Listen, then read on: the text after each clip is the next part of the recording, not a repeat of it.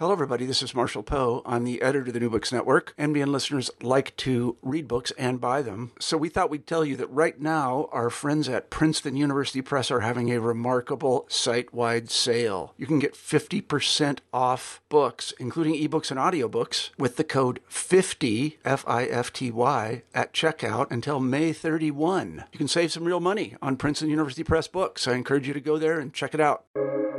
Welcome to the New Books Network. Hello, and welcome to the New Books Network Jewish Studies channel. I'm your host, Drora Rusi, Executive Director of Unity Through Diversity Institute, where we explore the future of our heritage. Please follow us on Facebook, Instagram, and YouTube. Our website is unitytdiversity.com. That's unity, the letter T, diversity.com. Today, we're really delighted to speak with Professor Aviva Ben-Or of the University of Massachusetts Amherst. Just over a year ago, we spoke on the New Books Network about Jewish autonomy in a slave society, Suriname in the Atlantic world. For those who have yet to hear it, please do look it up. We are joined today by her co-editor, Professor Wim Klooster of Clark University. And we will be discussing their book, Jewish Entanglements in the Atlantic World, Cornell University Press, 2023. Together, they edited this book that breaks down ground on a new focus in Jewish history. We will discuss that in the interview. So welcome, Professor Klooster and Professor Ben-Or, and thank you for joining us here today. Thank you so much for having us. Yes, you're welcome. Okay, I don't like to give the introductions. I prefer that you do. So if you could each introduce yourself more with your background and how this applies to your background. Well, I can begin, and I am a historian by training. And we came to this book because of our common interest in Atlantic history. So I trained early on in American Jewish history. Well, actually, first broader Jewish history, then American Jewish history, then all the time focusing on Sephardic studies. And in large part, because of my scholarly collaborator, I came upon Atlantic history and decided to explore it in a Jewish key. So that is my brief bio. I've been at the University of Massachusetts Amherst since 2000. Okay, Wim? Yes, and I'm Dutch originally. I did my dissertation at the University of Leiden and then came to the United States. And around the time I arrived in the United States, Atlantic history was developing as a field. And I was very much part of that. So the idea that the United States is part of a much larger world and has undergone influences from a much larger world that stretches to Europe, that stretches to South America, to Africa.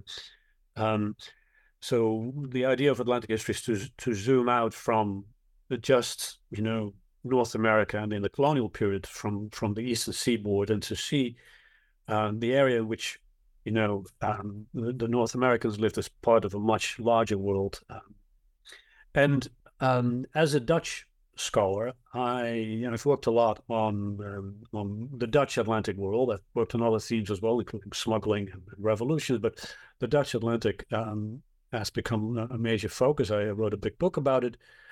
And when you write about that topic, it's very clear how important Jews have been in developing the Dutch colonial world in colonies like Suriname and Curacao. The Jews made up, around 1/3 of the white population. There may have been 1/3 of the European population in Dutch Brazil as well, where Jewish life, you might say, in the Americas got started in the 1630s. So that's more or less my background. Okay, so you wanted to zoom out. Let's zoom out first to the cover of the book and the title of the book. It's an interesting title, Jewish Entanglements in the Atlantic World. So we know you both came to the Atlantic world from different angles a little bit. Let's talk about the concept of entanglement, and also the picture is a very unique picture. So if you can talk about that a bit, and I'll leave it up to you who wants to start. Yes, so over the course of my career, and here's a little more bio for you, I've become increasingly interested in moving away from Jewish history. And I've been experimenting, and this book in part is an experiment with moving away from Jews as a central topic, but still doing Jewish history. So in other words, taking this minority community, Jews who are a minority almost everywhere in the world, and seeing what broader light on history they can shed. So it's very counterintuitive. It's kind of like decentering Jews, but still doing Jewish history. And the most important thing for me also was to put Jews on the same plane as other historical actors. So entanglements, of course, means how Jews had very close ties to other population groups, to the structures of mainstream society. And if you take Jewish history from that perspective, one of the realizations is that Jewishness is less consequential than we might have thought. One example of that is the essay of Holly Snyder on the Canadian provinces, and she looked at Ezekiel Hart, a Jewish leader who was twice elected to Lower Canada's Legislative Assembly, and he was barred from taking office.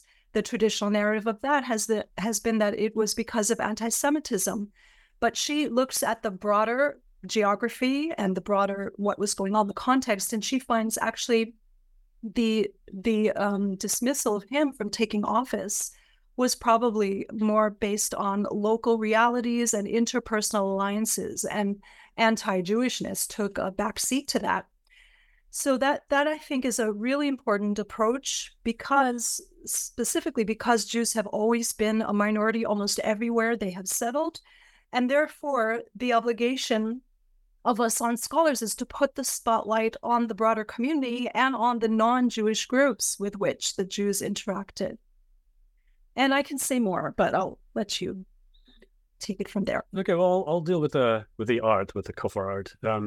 The artist is interesting in itself, and I think it says a lot about the Dutch Empire that I just mentioned, because it was a multinational empire. When you look at the soldiers and the sailors, a very large part of them are not Dutch at all. And the man who made this watercolor, Zacharias Wagner, was actually a German.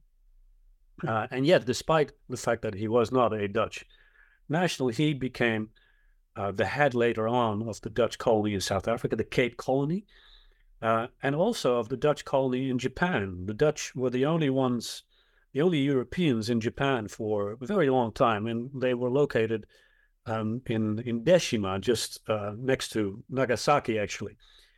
So this man goes on to have a major career after his time in Dutch Brazil. So he lives in Dutch Brazil, one of the many artists and scientists invited by the Dutch governor there to settle. And around 1641, he depicts this particular street, which was called the Street of the Jews, was perhaps nicknamed the Street of the Jews. But what's significant is that it wasn't just called the Street of the Jews. As you can see in this image, it's also the place where newly arrived Africans were auctioned off as slaves.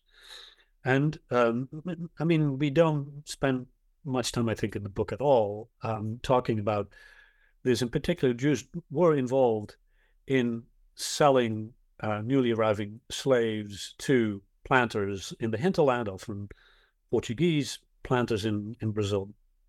The article, that was written in the book by Victor Tiribas on Jewish soldiers in Dutch Brazil. Initially, this was just meant to illustrate that particular chapter, but we decided to make it the cover of the book as well. First of all, because there are very few images about Jews in the Atlantic world in this period, but secondly, it's also important to show Jews in Brazil and also Jews as having a role in the Atlantic slave trade. And when you talk about entanglements, that's definitely an entanglement. I also found it fascinating that this came as the result of a workshop that you started. And it's interesting. I'm seeing more and more of this. Can you talk a little bit about that? Yeah. So a number of years ago, this was right before COVID, a colleague of mine who runs Jewish studies at Clark University, Everett Fox, he's a well-known Bible scholar. He told me that there was a budget for Jewish studies, and he asked me if I wanted to organize something, and I asked him how much there was in that budget, and he told me, well, there's enough to do a workshop, which meant I could fly in people. Mm-hmm. And so it meant I organized this workshop, and I invited Aviva, who, as you may know, is my wife. although I don't think about this as nepotism because she is a scholar who does Jewish Atlantic Most history. definitely. So this is, it's a small field, Jewish Atlantic history. And we were, I suppose we were 5 people at that workshop at Clark, one day workshop. And what sometimes happens, and I've been at these meetings when you have a panel and the talks are wonderful, the discussions are great. And then at the end of the day, you realize this may all be ephemeral unless we do something, unless we try to keep what we have, to ask the contributing scholars to provide, a reflection of what they did, but hopefully then, in the book form. So we started thinking about a book, but then you need more than just those 4 or 5. That's not a book. That's a journal issue, but not a book. So we invited more people that we knew of, both established senior scholars, but also younger scholars. There were, at least 2, perhaps 3 PhD students who ended up in the book, who now may have more established positions. But and so we rounded it all off, and I think hopefully there is enough cohesion in the book. It's all early modern period plus the 19th century. And we did not want to emphasize, and perhaps Aviva can say a little more about that, we didn't want to emphasize the 20th century too much, because certainly in American Jewish history, there's an overemphasis on the 20th century and not on the earlier period. And this perhaps also interesting for scholars and the public in general, to see Jewish activities in the Atlantic world in a much earlier period, in the 17th, 18th century. And not only that, but the Atlantic world ends around the mid-19th century. So it would be inappropriate to reach out to scholars of 20th or 21st century America, or Americas hemispherically.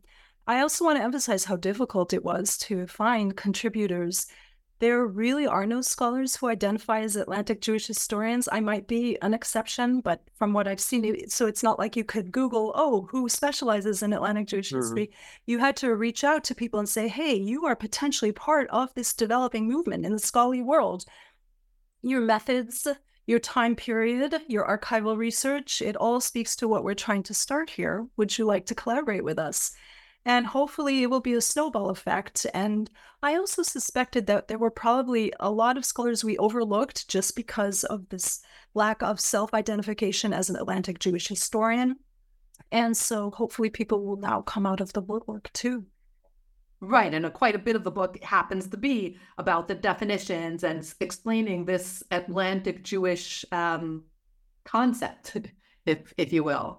So can you talk a little bit about you talked a little bit about it, but expand a little about what's unique about the Atlantic Jewish history and why we need these new definitions and these new places?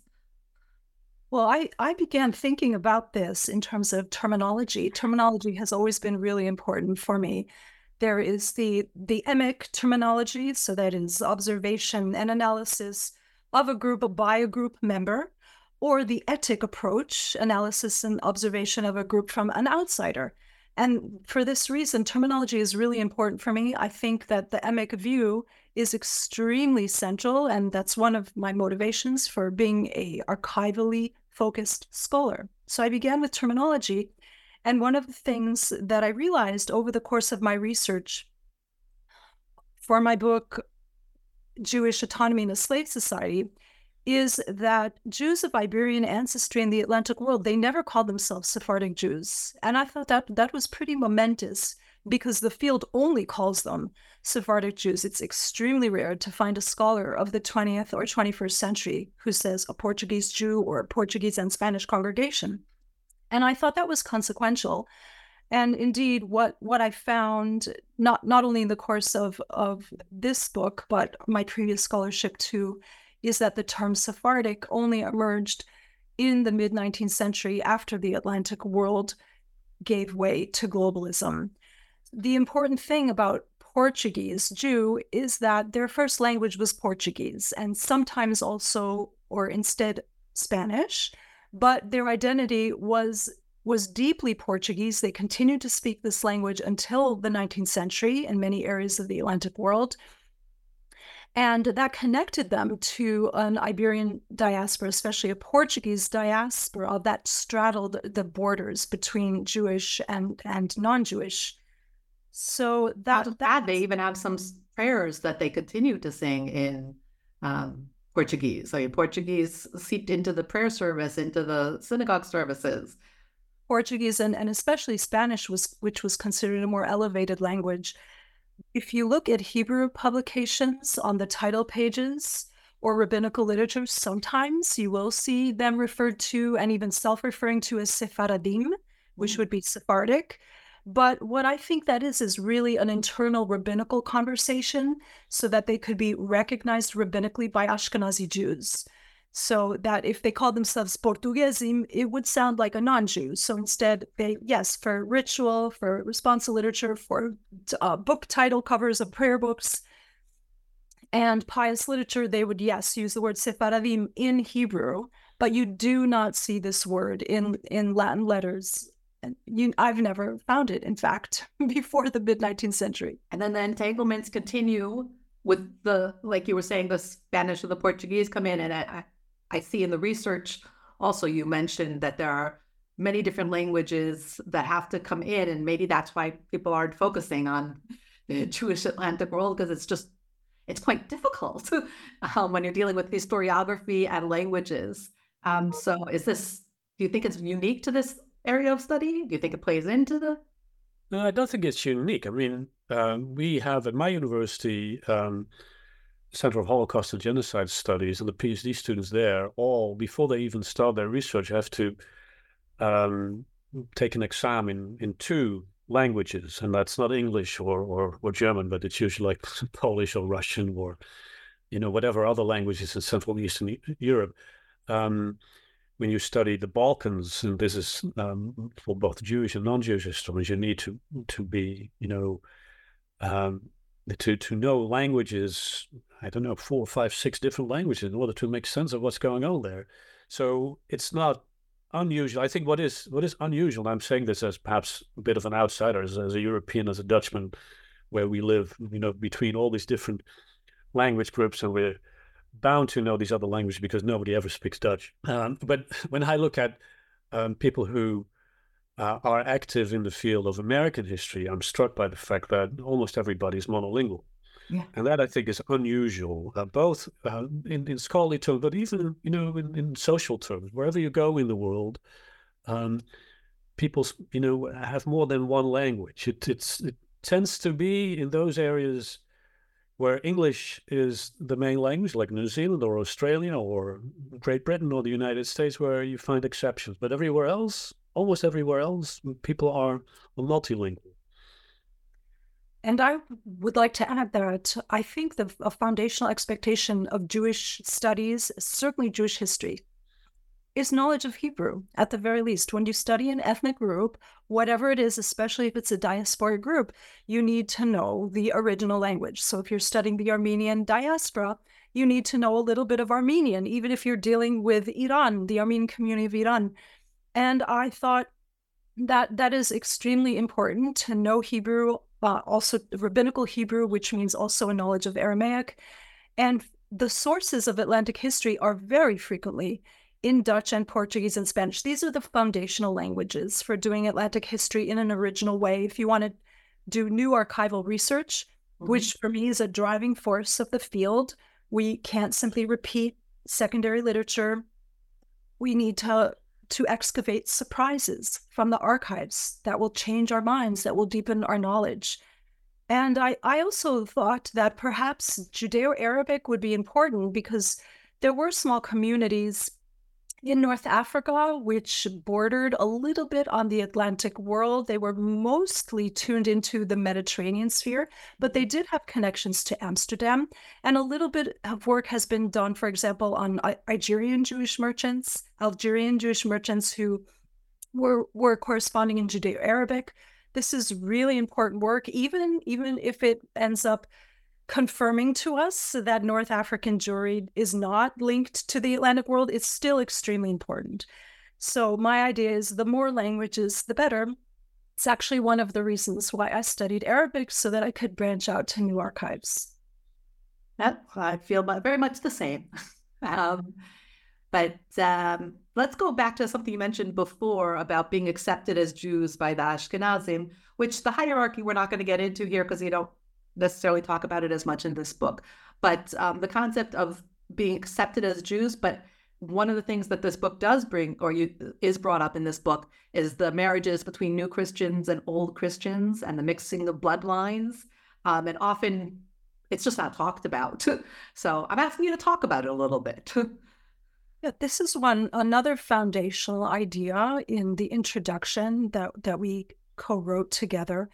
And if you look at the historiography, so writing about new Christians, so Jews whose ancestors were forcibly converted to Christianity in 1391 in Spain and in 1497 in Portugal, if you look at that literature, there is an overarching assumption that all of them have undivided Jewish ancestry.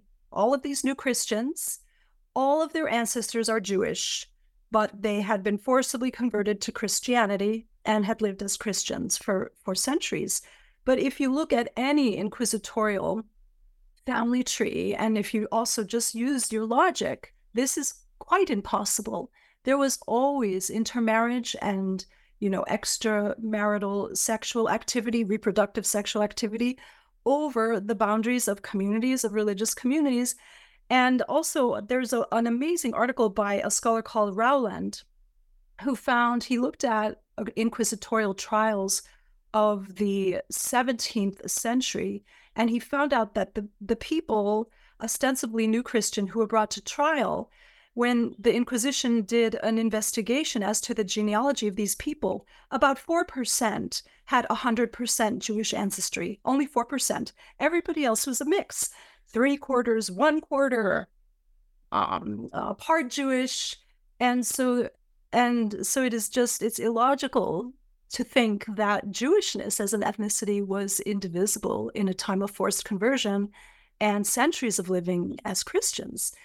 Then the second mythology that I tried to dispel in the part of the introduction that I wrote is the idea of indestructible Jewishness, that even though the person might have a mixed ancestry, Christian and Jewish, it was the Jewish side of the family that predominated and prevailed over the identity of the person and informed every aspect of their lives. This is also logically impossible, but it's also been refuted very powerfully by scholars like Bruno Feitler, who I also cited. So just to end this point with one example, Santa Teresa de Avila of the 16th century, a nun, the scholars in the second half of the 20th century discovered that she had, quote unquote, one Jewish grandfather, and therefore she was a crypto-Jew, and therefore all of her mystical ideas and writings were informed by her Jewish ancestry. But if you look closely at that, he wasn't Jewish. We don't know if he had Jewish ancestry. The grandfather. We know that he ran afoul of the Inquisition. A lot of people ran afoul of the Inquisition. And even if he were of Jewish ancestry, does that mean that the Jewish strain of her ancestry was indestructible and it was the most important thing informing herself, her writing? It's just logically inconsistent. Which often that's how our research evolves, right? Is when you start with logically seeing inconsistencies, you see there's has to be something behind it. So I want to make sure we have time to focus on each of your particular chapters. So I'm going to skip ahead to that. Thank you very much for the talk about the introduction. There is a lot more in this book. Obviously, we're only scratching the surface. But if that's okay, Vim, I'd like to start with your chapter. And you note that there's no pan-Atlantic study of how the Jews themselves participated in the revolutions across the Atlantic during this time period. Why do you think that is, and why do you think that's important for us to know? It's important to know, first of all, because the age of revolutions, I think, is very important. It's often seen as the beginning of modernity, as the time when countries on both sides of the Atlantic begin to experiment with democracy, when equality before the law is established, which, of course, is very important for Jewish communities everywhere, because it means the end of tolerance and the beginning of complete emancipation. Now, what you see in this period in the historiography on the Jews is that there are studies of Jewish emancipation, and then those tend to be of a much longer stretch, where the Age of Revolutions is just a chapter. There are also studies of individual localities, the Jews of Bordeaux, or the Jews of Rome, or the Jews of Amsterdam in this particular period. But in general, what I've noticed over the years is that the comparative history is really rare. And in order to do this, you once again need to, read many different languages. And also, and that's not insignificant either, you need to involve yourself in many different historiographies. It's not just reading different languages, but also to try to make sense of what kinds of debates are going on in the different fields. And then I think, one particular strain in Jewish historiography is victimhood, which you see also reflected in this period, Jews as people who might be beneficiaries of equal rights, but at the same time are still often victims. And whether you are a beneficiary of rights or a victim, it still means you're passive. And what I was interested in was, what do Jews do themselves? How are they agents? Because history is, of course, about making changes to your own world and beyond, and not just being on the receiving end. And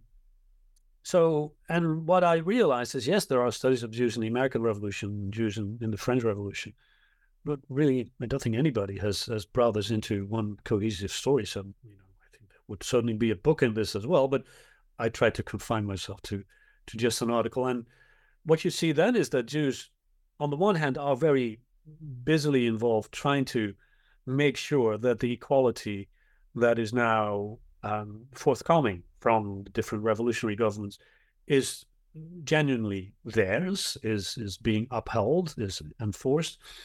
And also that Jews are trying to be involved in these revolutions beyond just their own Jewish community. At the same time, that there are significant numbers of Jews, perhaps even the majority in a town like Amsterdam, who are not interested in these revolutions at all, because it means losing their autonomy, and what they are afraid of then, by the loss of this autonomy, by the loss of their ability to rule themselves to some extent, is that their Jewishness will get lost. Assimilation would end up in basically becoming Christian. And that's how many Christians view this as well. When they, and I know that the case of Amsterdam better perhaps than the others, but you have Jews in Amsterdam who are saying, including one man who becomes quite important in one of the first Dutch parliaments, well then, if they are receiving equal rights, it means that they have to give up on, for instance, their beards. Men have to start shaving their beards. They have to look entirely like us. They have to start celebrating our holidays. So from both sides, it is seen as assimilation, not equality. And you talk about the different revolutions, but particularly, like you mentioned briefly, but let's unpack it a little bit. The American Revolutionary War may have been the first war in which the Jews served on an equal basis, completely. Yeah, that's one American. That's not my statement. I'm just citing, I believe it's Samuel Resnick who wrote this about the American Revolution, which makes sense when you look at the important roles that some Jews had in certain localities in the American Revolution on the Eastern Seaboard. Jews often were participating as complete equals, and I think that's significant in this age of revolutions where equality is of such fundamental importance. Here, for the first time, you find a context, both here but also in some parts of Europe, where Jews indeed can operate fully equally. And that is a break with the past in which Jews at most were tolerated. And tolerance always still assumes a hierarchy in which, they're not part of the top. Except here we're also talking about a hierarchy, as you were saying. There was an assimilation expectation. So that's also with the society. That's an interesting point. Yeah. We'll go over to your chapter, Aviva, and it has a very provocative title, Sex with Slaves and the Business of Governance. It's a case study on Barbados.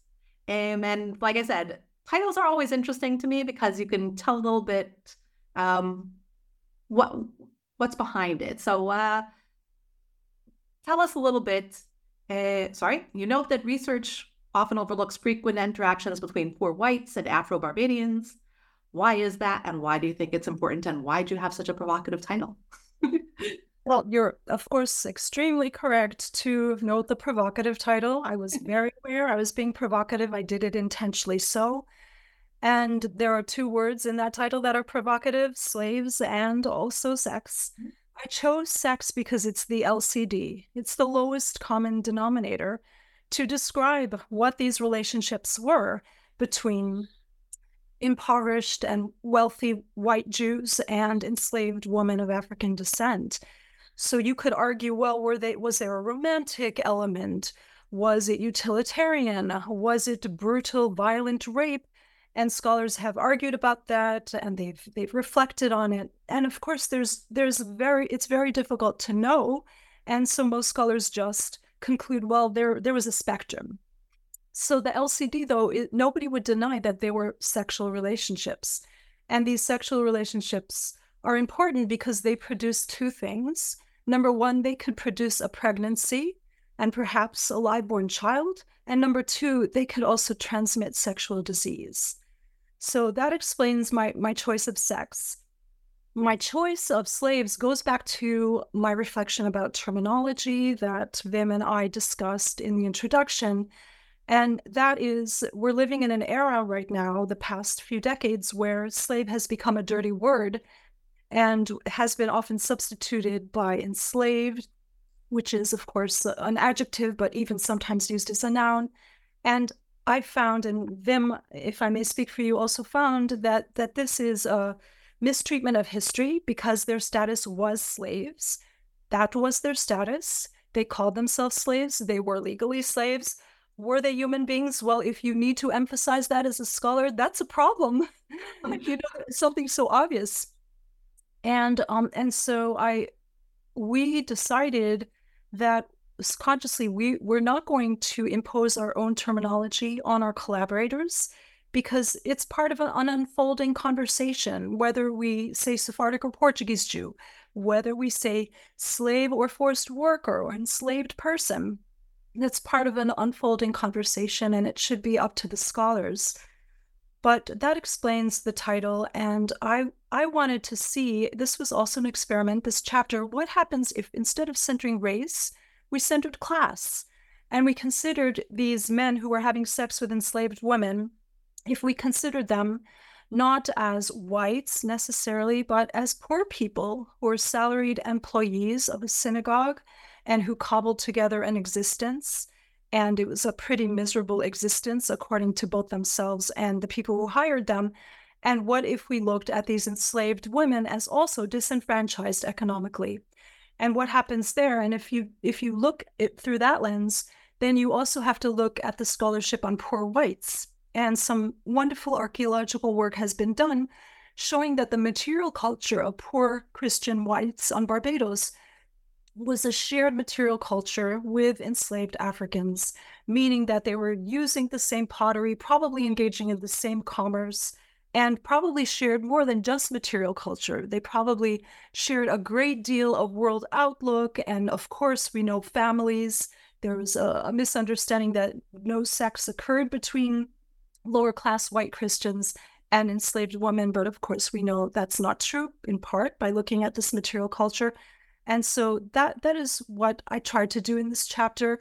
I think it is important to center race when you deal with many topics, including Atlantic Jewish history, but I don't think it should be at the expense of emphasizing class. That's an important piece here. And there are a lot of, as we've been discussing, a lot of significant and important pieces here that are not necessarily explored in other places. So let's close out the book discussion by just telling us what was so important and why did you feel this drive to need to publish this book after that workshop? I think we had the idea that we wanted to do something pioneering, that during the workshop there were ideas floating around, especially in the piece that became the chapter by John Dixon, which is historiographically, which I think is a marvelous way to start the book. Where we realized there has been so much emphasis in especially American Jewish history, on exceptionalism and identity and Jewish achievements to reveal the importance of dealing with Jews in history. What we wanted to show is that all of that may be true, but at the same time, Jews are part of larger networks, of larger entities. And at the same time, we wanted to emphasize that this is not just, let me put it this way, historiographical intervention. It's not just the way we decide to conceive of Jews in the past. No, it's there. When you read the documents, you realize that when you are, let's say, a Jewish merchant in 18th century New York City, you are very much connected to Amsterdam, but also to Curacao. There is an Atlantic world which is very relevant to you.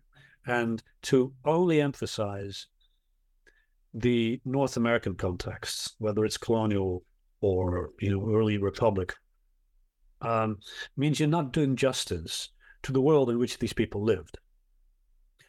So I think that was one of the underlying ideas behind this volume, to show a past that we think has is not often acknowledged.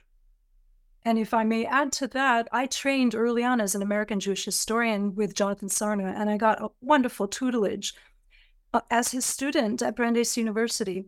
And in a way, I saw this volume as an invitation to American Jewish historians who don't focus on the early modern period to say, look how much there is to do.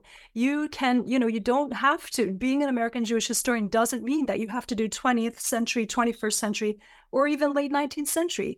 You can go back in the past, and there are so many projects to do. And yeah, you get it from this book, and I hope that it will continue. As you said, the series of case studies really helps us reframe the study of colonial and early Republic era American Jewry, and hopefully will expand this field of study. So thank you for that. At the New Books Network, we always like to ask, what's next? What are you both each, I guess, I don't know if you're doing it together, but each individually working on next? Yes. Sure. So my current project is on Ottoman immigrants in the West, and I'm looking at Ottomans of all sorts of backgrounds. So Jews, Christians, and Muslims, Armenians, Greeks, Syrians. In order to do that, I had to retool linguistically. So I studied Arabic for 3 years. I'm about to enroll in Farsi. I'm very excited. We have a new professor at my university. And eventually I need to learn Ottoman, which is, the old Turkish, as well as modern Turkish. I'm looking at their immigration experience through the lenses of citizenship. So their struggle to become citizens of Western nations, including the Allied nations during World War I, for example, Britain and France. And I'm also looking at their material culture, especially the carpets that I imported. So the most prominently Armenians and also Sephardic Jews were purveyors of the Oriental carpet in the West, that is Europe and the Americas. They were extremely prominent, and they translated their native cultures from the Middle East to fit the tastes of their Western clientele.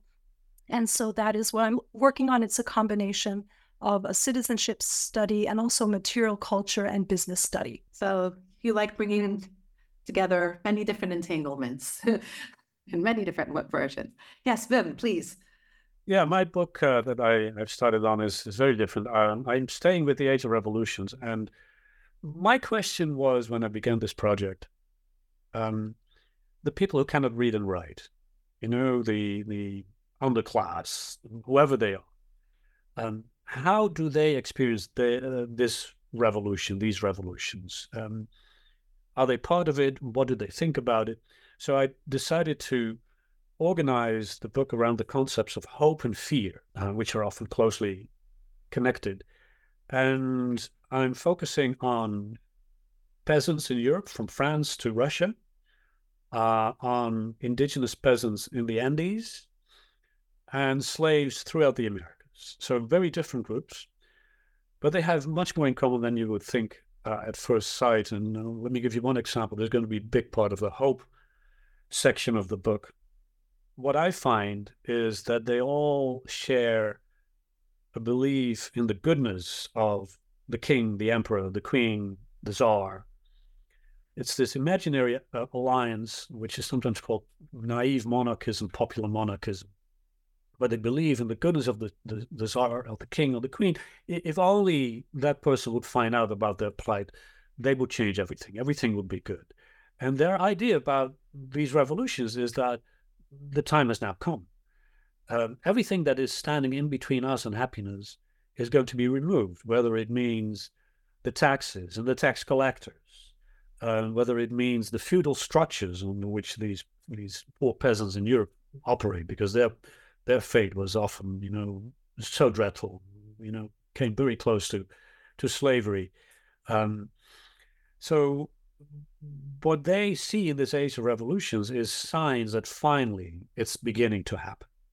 And it has to do in part with the revolutions themselves, but also with, for instance, debates in the English Parliament about the ending of slavery, or the reforms undertaken by kings who have nothing to do with the age of revolutions, but who are forced in the international competition, the international rivalry of the big powers who are always at war, certainly in the Napoleonic period, to make their countries work very efficiently in order to have taxes flow into the state coffers so that they can pay for the wars, which means that they have to make their countries work efficiently and undertake major reforms. And if, serfs in Poland or Russia or slaves in the Americas hear about the king undertaking reforms, it can only mean one thing. It's the end of everything, bad in their lives.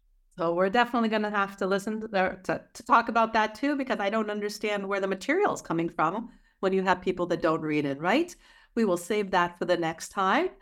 Thank you both. We've been speaking with Professor Aviva Ben-Or and Professor Wim Klooster about their book, Jewish Entanglements in the Atlantic World. It has been a true pleasure. Thank you so much, Dora. A pleasure to speak with you. Yes, same here. Thank you.